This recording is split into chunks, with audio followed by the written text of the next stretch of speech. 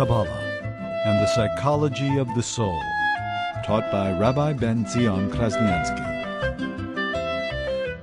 In addition to fulfilling all of the 613 mitzvah, there's a general theme, the spirit of the law, of all the laws, and that is to live a holy life.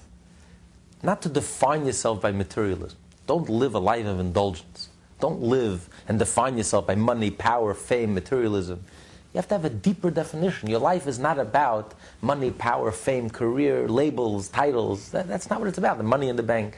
That's not what it's about. Your life is about your relationship with God. That's what your life is about.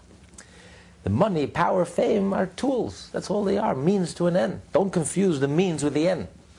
You have to have a deeper definition, a higher definition. When do we know that a person has a deeper definition? That you're not defined by materialism. When we are materialistic and when we are, our life depends on materialism. So how do I know for real whether this is, for me, it's only a means to an end, or whether that's my definition? And the answer is, there's one test. Do you have the ability to walk away from it? If you don't have the ability to walk away from it, then you are trapped, you are imprisoned, you are defined by it. You are not defining it, you are defined by it. If you can walk away from it, then you are the master. Then you are defining it, it's not defining you, and then it becomes a healthy, wholesome experience. And it becomes a tool and a means to an end, and it becomes something that's holy. So this world becomes holy only when you have the ability to walk away from it. Once a week on Shabbos, a Jew walks away from the world. If you can walk away, drop your business, you can have $1 billion deal on the table. I'm sorry, I'm out of here. I don't care. If you have a deeper definition than money, and you can just walk away from that whole world. Cold turkey, middle Friday, it comes the end of the day, that's it. I don't care what's happening. I'm out of here. Then you are the master. Then you know that the 6 days of the week that you are involved in the world, you are elevating it. Then it becomes a holy experience, a wholesome experience. But if you cannot walk away, then you are imprisoned. You are trapped. You are defined by it. How can you do tikkun olam? How can you elevate the world when you are the world? You are the problem. You can only elevate when you're above it, when you transcend it, when you're holy. When you're holy, then you can bring holiness into the world and elevate and transform the world. But if you yourself are not holy, if you live a life of indulgence, and you are imprisoned and trapped and defined by all the externals, money, power, fame, and that becomes who you are, you cannot bring any light, any illumination, any holiness into the world. On the contrary, you can just bring darkness into the world. But you can only accomplish this if your heart is open. When you feel, when you're inspired, when you feel connected. So although you may be able to avoid transgressing a negative prohibition, even with your heart clogged, and you may have discipline to do the right thing, but there's no way in the world that you'll be able to fulfill this mitzvah of sanctifying, of making your whole life holy, unless your heart is open. Because if your heart is sluggish, and you feel dead inside, and you feel uninspired, and you feel like a heavy stone on your chest, you don't have the energy. You don't have the energy to walk away. Then you feel trapped. So you find it impossible to properly fulfill that mitzvah of sanctifying yourself, of transcending, of living a holy life, of bringing holiness into the world because of the sluggishness and the insensitivity and the dullness of your heart. So what do? What's the answer? He says, firstly, a person has to honestly assess himself and realize his situation, who he is. We have such ugliness inside of us, and no other creature in the universe has. The fact that we even have the ability, or the desire, to go against what's right and what's moral and ethical, and go against the will of Hashem. The fact that we can even have such inclinations and urges, that alone places us on the bottom of the totem pole. So why are we so overtaken with ourselves? And we have this over-exaggerated view of ourselves. That alone is enough to humble you and put you into place. Like, realize who you are. Realize your position. To act in a self-destructive way. No other creature in the universe suffers. When was the last time you met an animal that suffers from addictions? That destroys itself? Only human beings. But that's only because of the potential. But in addition to that potential, let's now look at the actual. It's one thing, the potential, but how about the actual? Think of all the crimes of youthful indiscretions that we've committed. All the self-destructive things that we did in our foolishness and our haste. Look at the things, the damage we've done to ourselves. Because nothing gets lost. Everything that we do in life, everything is recorded, everything is registers, everything leaves an impression, everything has an impact. We don't live in a vacuum. So all the things that we did in our youthful indiscretions, they're all here, they're there. So look at all the things that we've done to harm and to destroy ourselves and to do things which are totally, all the junk food and the junk lifestyle that we've acted on, and the junk thoughts and speech. And this is us. These are the choices that we made.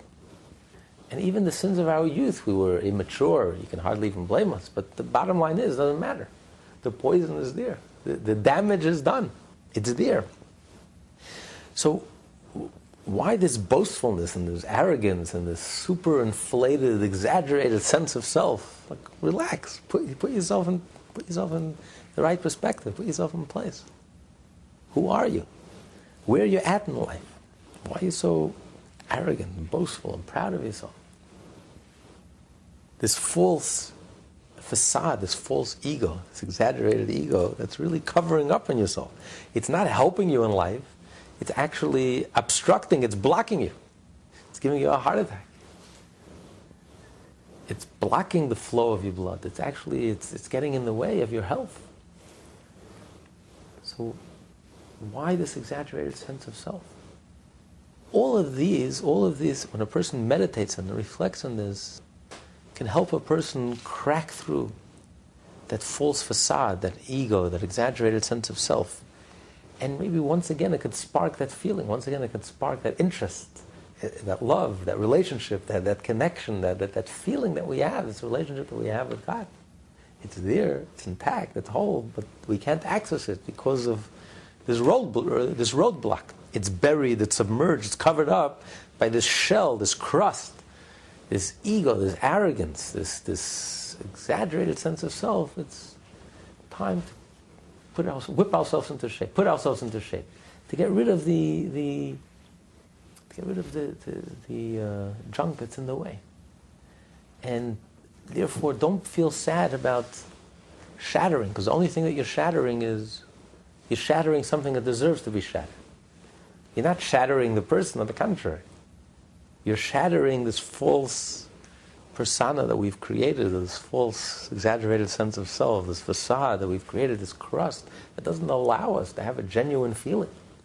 That doesn't allow us to really feel, because if God and the godly spark within us is the center of our being, if we don't have a clear, an open heart, and an open relationship with God, then we can't have a real relationship with ourselves. And we can't have a real relationship with all those around us. Because this is the foundation of our being. This is the center of our being. So if we don't get godliness right, if we're so off about the very core and center that's located at the center of our being, the godly spark, how are we going to get anything right? We don't get ourselves right. You're not in touch with yourself, you're not in touch with anyone around you. So this false persona, this facade, this arrogance, this ego, this exaggerated sense of self, which actually is alienating us from our centers, alienating us from our true nature, from our true core and essence. It's alienating us from God, and it's causing this apathy and this indifference and this has to be shattered. There's nothing good here. There's nothing good here that needs to be salvaged. This is a pure, It's pure arrogance, and it's a pure facade, and it's a pure illusion, and there's no reality to it. So don't start reasoning and don't start arguing. This false persona has to be crushed. There's a beautiful story in the Talmud that Rabbi Elazar, the son of Rabbi Shimon ben Yochai, Bar Yochai, the author of the Zohar, he was traveling and he meets a very ugly person. And he turns to him, he says, you know, you're the ugliest person I've ever seen in my life. And the person says, what do you want from me? Go to the maker who created me. God created me. And he apologized to him and refused to accept his apology. And then he came to town and everyone came to greet him, the illustrious Rabbi Elazar, the son of Rabbi Shimon Bar Yochai himself. And he said to him, who are you coming to greet? He said, this wonderful rabbi. He says, wonderful rabbi? Do you know what he insulted me? What a horrible person. And finally they appeased him. They said, please forgive him. And now what happened here? Rabbi Elazar, Rabbi Shimon, the illustrious rabbi, Jewish leader, went around insulting people just because they were ugly. And the explanation is, he wasn't talking about his physical ugliness. He was talking about his character. He was in a spiritual ugliness. Internally he was ugly. His character traits, his arrogance. So he looked at him, he says, wow, he's so ugly. Because nothing can get through to him. He was so ugly, he was so arrogant, he was so self-absorbed, he was so self-centered, he couldn't reach him. He was apathetic, indifferent. He looked at him and he said, he's never seen someone who's so materialistic, someone who's so self-absorbed. He's not open to anything. His heart is just shut down. Apathetic, indifferent, couldn't care less about anything spiritual, anything godly. There's no hunger, there's no yearning, there's no seeking, there's no searching, there's nothing. He says, how am I going to get through to him? To sit and to talk philosophy with him and to excite him? He's not even a vessel for it. There's nobody home, there's nobody to talk to. The guy is drunk on materialism. So what do you do when you meet someone who's drunk? You got to slap him in the face to sober him up. So he says, I better slap him in the face. Let me really insult him, and that will wake him up. And boy, did it wake him up. He got an insult from the great rabbi. No one likes to be insulted.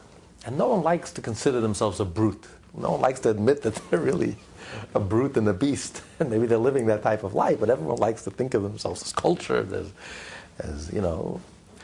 And here the rabbi told him, as is, exactly who he was. He says, you're the most ugliest creature I've ever met in my life.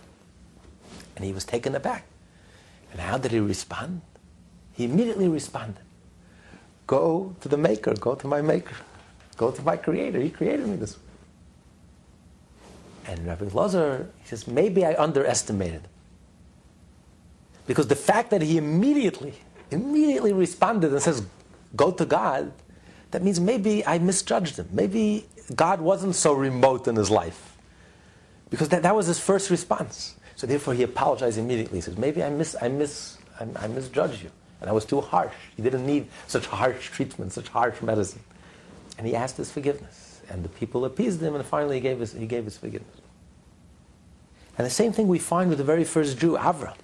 Avraham and Sarah were the kindest human beings. They taught us kindness. They were the epitome of kindness. Their tent was open, all four doors. Have you ever been to Beersheba? Beersheba was the southernmost tip of Israel. And that was the crossroad to the whole civilized world in those days, in that age. And Avraham had a 5-star hotel that he ran. And he didn't charge anyone. Everyone was welcome to come into his hotel, and he served them 5-course dinner. He asked for nothing in return. He gave him a bed, 5-star accommodations. All he asked was one thing. At the end of the meal, he says, now, please bench. Say grace after the meal. Thank God for all this wonderful food.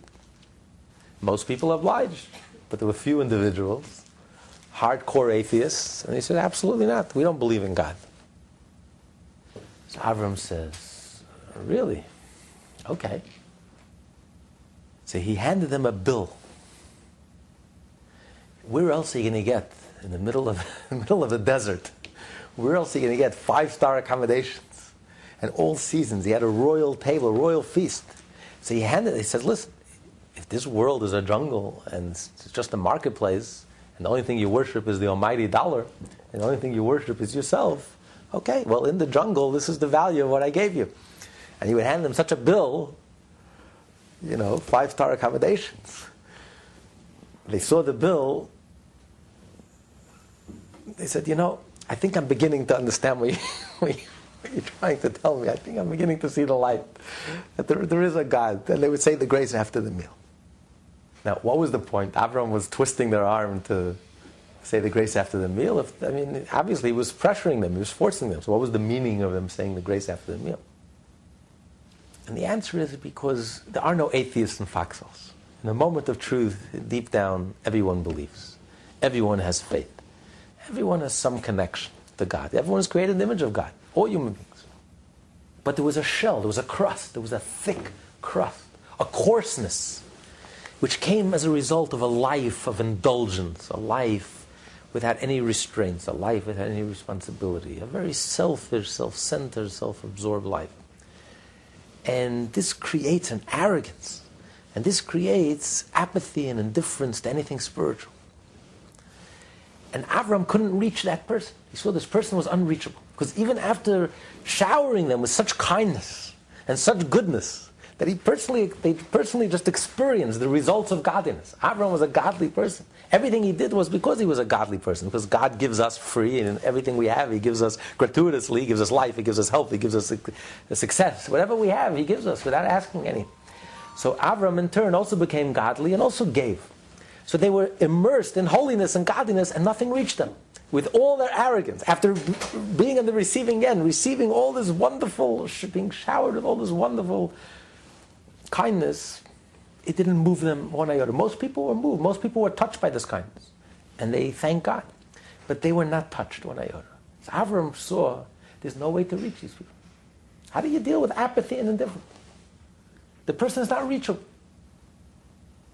So he says, I'm going to have to crack the shell. So the loving Avram, who couldn't hurt a fly, suddenly turned into this very mean, tough person, and he pressured them, and he put a lot of pressure on them, and he gave them a bill. He said, you're not leaving it until you pay this bill. If you don't want to say grace, that's fine, it's your choice, but then you're going to have to pay this bill. But the purpose wasn't just to be mean and tough on them. The purpose was to elicit the response, because once he cracked their shell, once he slapped them across the face, and it stung and it hurt. But then they woke up, they sobered up. And the moment they sobered up, he says, I think I know what you mean. Of course I know there's a God. Let's say a person has known the right thing to do and the wrong thing to do, but they're kind of like the dunce in the classroom. They sit in the back. All of the smart kids are up front. They're doing the best they can, but they keep on making mistakes. And then, over time, it finally sinks in, and now they're at a point where there's no way that they could do something wrong, because they not only know it intellectually, but they know it at a gut level, and it doesn't even occur to them anymore to do something wrong. They just feel the right way to go. Isn't that a deeper level of atonement, and doesn't that bring about a little bit of a party, a little bit of a celebration that, okay, now this person that's been sitting in the back, they can actually come up to the front of the class now. Right. They may not be a tzaddik, but in a sense, because they weren't a tzaddik, they had to put forth so much effort to actually just to maybe even get to the middle of the class. Right. Well, that's why the Baal Tshuva, the place that the Baal Tshuva can reach, the tzaddik can't reach. The Baal Tshuva reaches a much higher level than the tzaddik. To use another analogy, you have the student in the class who's very bright and understands everything the first time around. And then you have, like you said, the dunce in the class whose head is so thick, nothing can get through. As much as the teacher explains, and you just can't get through. But that student persisted and refused to give up. and literally broke their head, went over it again and again, drilled their head until they really understood it. And some of the greatest rabbis in Eastern Europe before the wars, they were known. Their classes were legendary. Their lectures were legendary. And the Talmud were legendary. One of them in particular was known. He had a thick head. He couldn't understand anything. But he had such a willpower. He decided that nothing is going to stop him. And he would learn every piece of Talmud, chew it over 100 times till it got through his thick skull. And he worked so hard that he developed one of the most powerful minds in Eastern Europe. His lectures were legendary. The dean of the yeshiva. So, in a way, a person who understands everything on the first level, versus if you face difficulties, it's difficult for you to understand. A subject matter that's difficult for you to understand. And you have many questions, and it doesn't make sense to you, and it's not clear. And then you persist, and you dwell in it, and you focus on it and you work hard, you break your head, it's like murder. And then you figure it out. Firstly, there's a satisfaction in that the other person cannot possibly experience. The satisfaction of having worked something through honestly and really working it through until you truly get the concept. But there's also a depth for that concept. There's a depth that the other person is lacking. There's a richness that the other person doesn't have.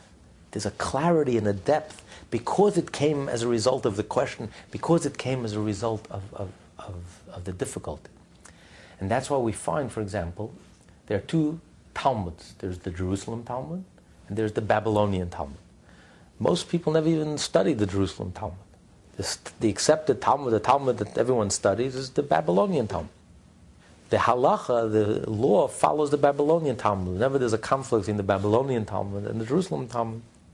Now, the Jerusalem Talmud was on a much higher level than the Babylonian Talmud. They were living in Israel. They were on a much more elevated spiritual level, versus the Babylonian Talmud was written in exile. As the exile deepened, the darkness deepened, grew thicker, and the Jews were in Babylonia, in Iraq, outside of Israel. And yet the law is like the Babylonian Talmud. The Jerusalem Talmud is very short, very brief. Because everything was clear. The Babylonian Talmud is almost torturous. Till it reaches a conclusion, there's questions upon question upon question, and contradictions, and pages upon pages of discussions, till you reach a conclusion. But this is like the student, the dunce who had to work hard, who had to overcome the question, versus the student who just has a clear head. Everything is clear. He gets it the first time around, everything is... But in a certain way, it's also very superficial. It's the student who had to overcome the difficulty, overcome the question, that reaches a much, much richer and much deeper understanding, a much more penetrating understanding, a much more profound understanding than the student who understands it with a good head. And that's why even the student who has a good head, real learning is only accomplished when it engages your mind, when you really have to break your head. And that's like the difference between water, rainwater, comes from heaven, versus well water that flows from the ground. Which water is richer in minerals? Is it the rainwater or is it the well water, spring water? People are buying bottled water. They're not buying rainwater. They're buying well water, wellspring. Because the well water is much richer because it flows through the ground. Because it has to overcome all those obstacles, therefore it comes out much purer, much richer in minerals than even rainwater, which comes straight from heaven. And that's the story of the soul in general. The soul in heaven above is like the tzaddik. It's perfect. The soul has no obstructions. In heaven there's no apathy. In heaven there's no indifference. In heaven there's no arrogance. There's no ego. Heaven is heavenly. It's blissful. It's heavenly. There's clarity. You see godliness. It's tangible. The heart is open. The mind is open. The eyes are open. Everything is open. Clear. And then the soul journeys into this world. The soul is not born. The body is born. The soul journeys into the body. It's a journey for the soul. And suddenly everything is shut down. the eyes don't see and the ears don't hear and the mind doesn't understand and the heart is clogged and we have to struggle with apathy and indifference and we stop caring and setbacks and negative behavior. But when the soul overcomes all these obstacles, then it's much richer, it's much deeper. The soul reaches a richness and a depth that the soul cannot possibly achieve in heaven. It's like when you take water. Water is very calm by nature. But try placing a dam in front of the water. Suddenly this quiet brook turns into this ferocious, powerful energy. If that dam is not built well, if that dam breaks, it's going to sweep everything in its path. It becomes so powerful. Roaring water. That's the story of the soul. The soul is in heaven. It's like a brook. It's calm, serene, serenity. And it comes into this world and suddenly it's blocked. The ego, the arrogance, it blocks the soul. The soul is trapped. The soul is not allowed to express itself. We can't feel and we can't express our feelings. We can't access those feelings and we feel arrogant and apathetic and indifferent and we couldn't care less. We lose that spiritual hunger. We lose that spiritual appetite. We lose that excitement, that thrill of our relationship with God. But what happens? The soul is not quiet. The soul starts agitating. The soul suddenly turns into this ferocious power that pushes everything in its path. That suddenly the sin and everything that's in its path suddenly gets washed away and uprooted. And the negative itself also becomes a positive. It also starts flowing with the water. The former obstacle now goes with the flow. So even the negative, not only have you neutralized the negative, the negative now goes in the same direction as the water. So you feel that breakthrough. There's this powerful energy.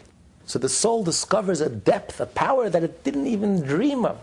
It never even knew, it never even suspected that it had such strength and such force. It's only by journeying into this world, when we're faced with all these obstacles that we're dealing with here, we have to overcome this apathy and indifference, which is really the most difficult obstacle of all. When you successfully overcome it, the soul reaches a depth and a richness that it could not possibly have achieved if it would have remained in heaven, in a heavenly state. So that's what he said earlier. You have to appreciate it. God is not creating these obstacles just to make life fun. He's creating these obstacles because it's time. You have opportunities here. This is an opportunity. You can reach such a level of depth, such a genuine level, such a richness that you can never ever achieve up in heaven. So it's really an opportunity. It's a positive. It's not a negative. Kabbalah and the Psychology of the Soul, taught by Rabbi Ben Zion Krasniansky.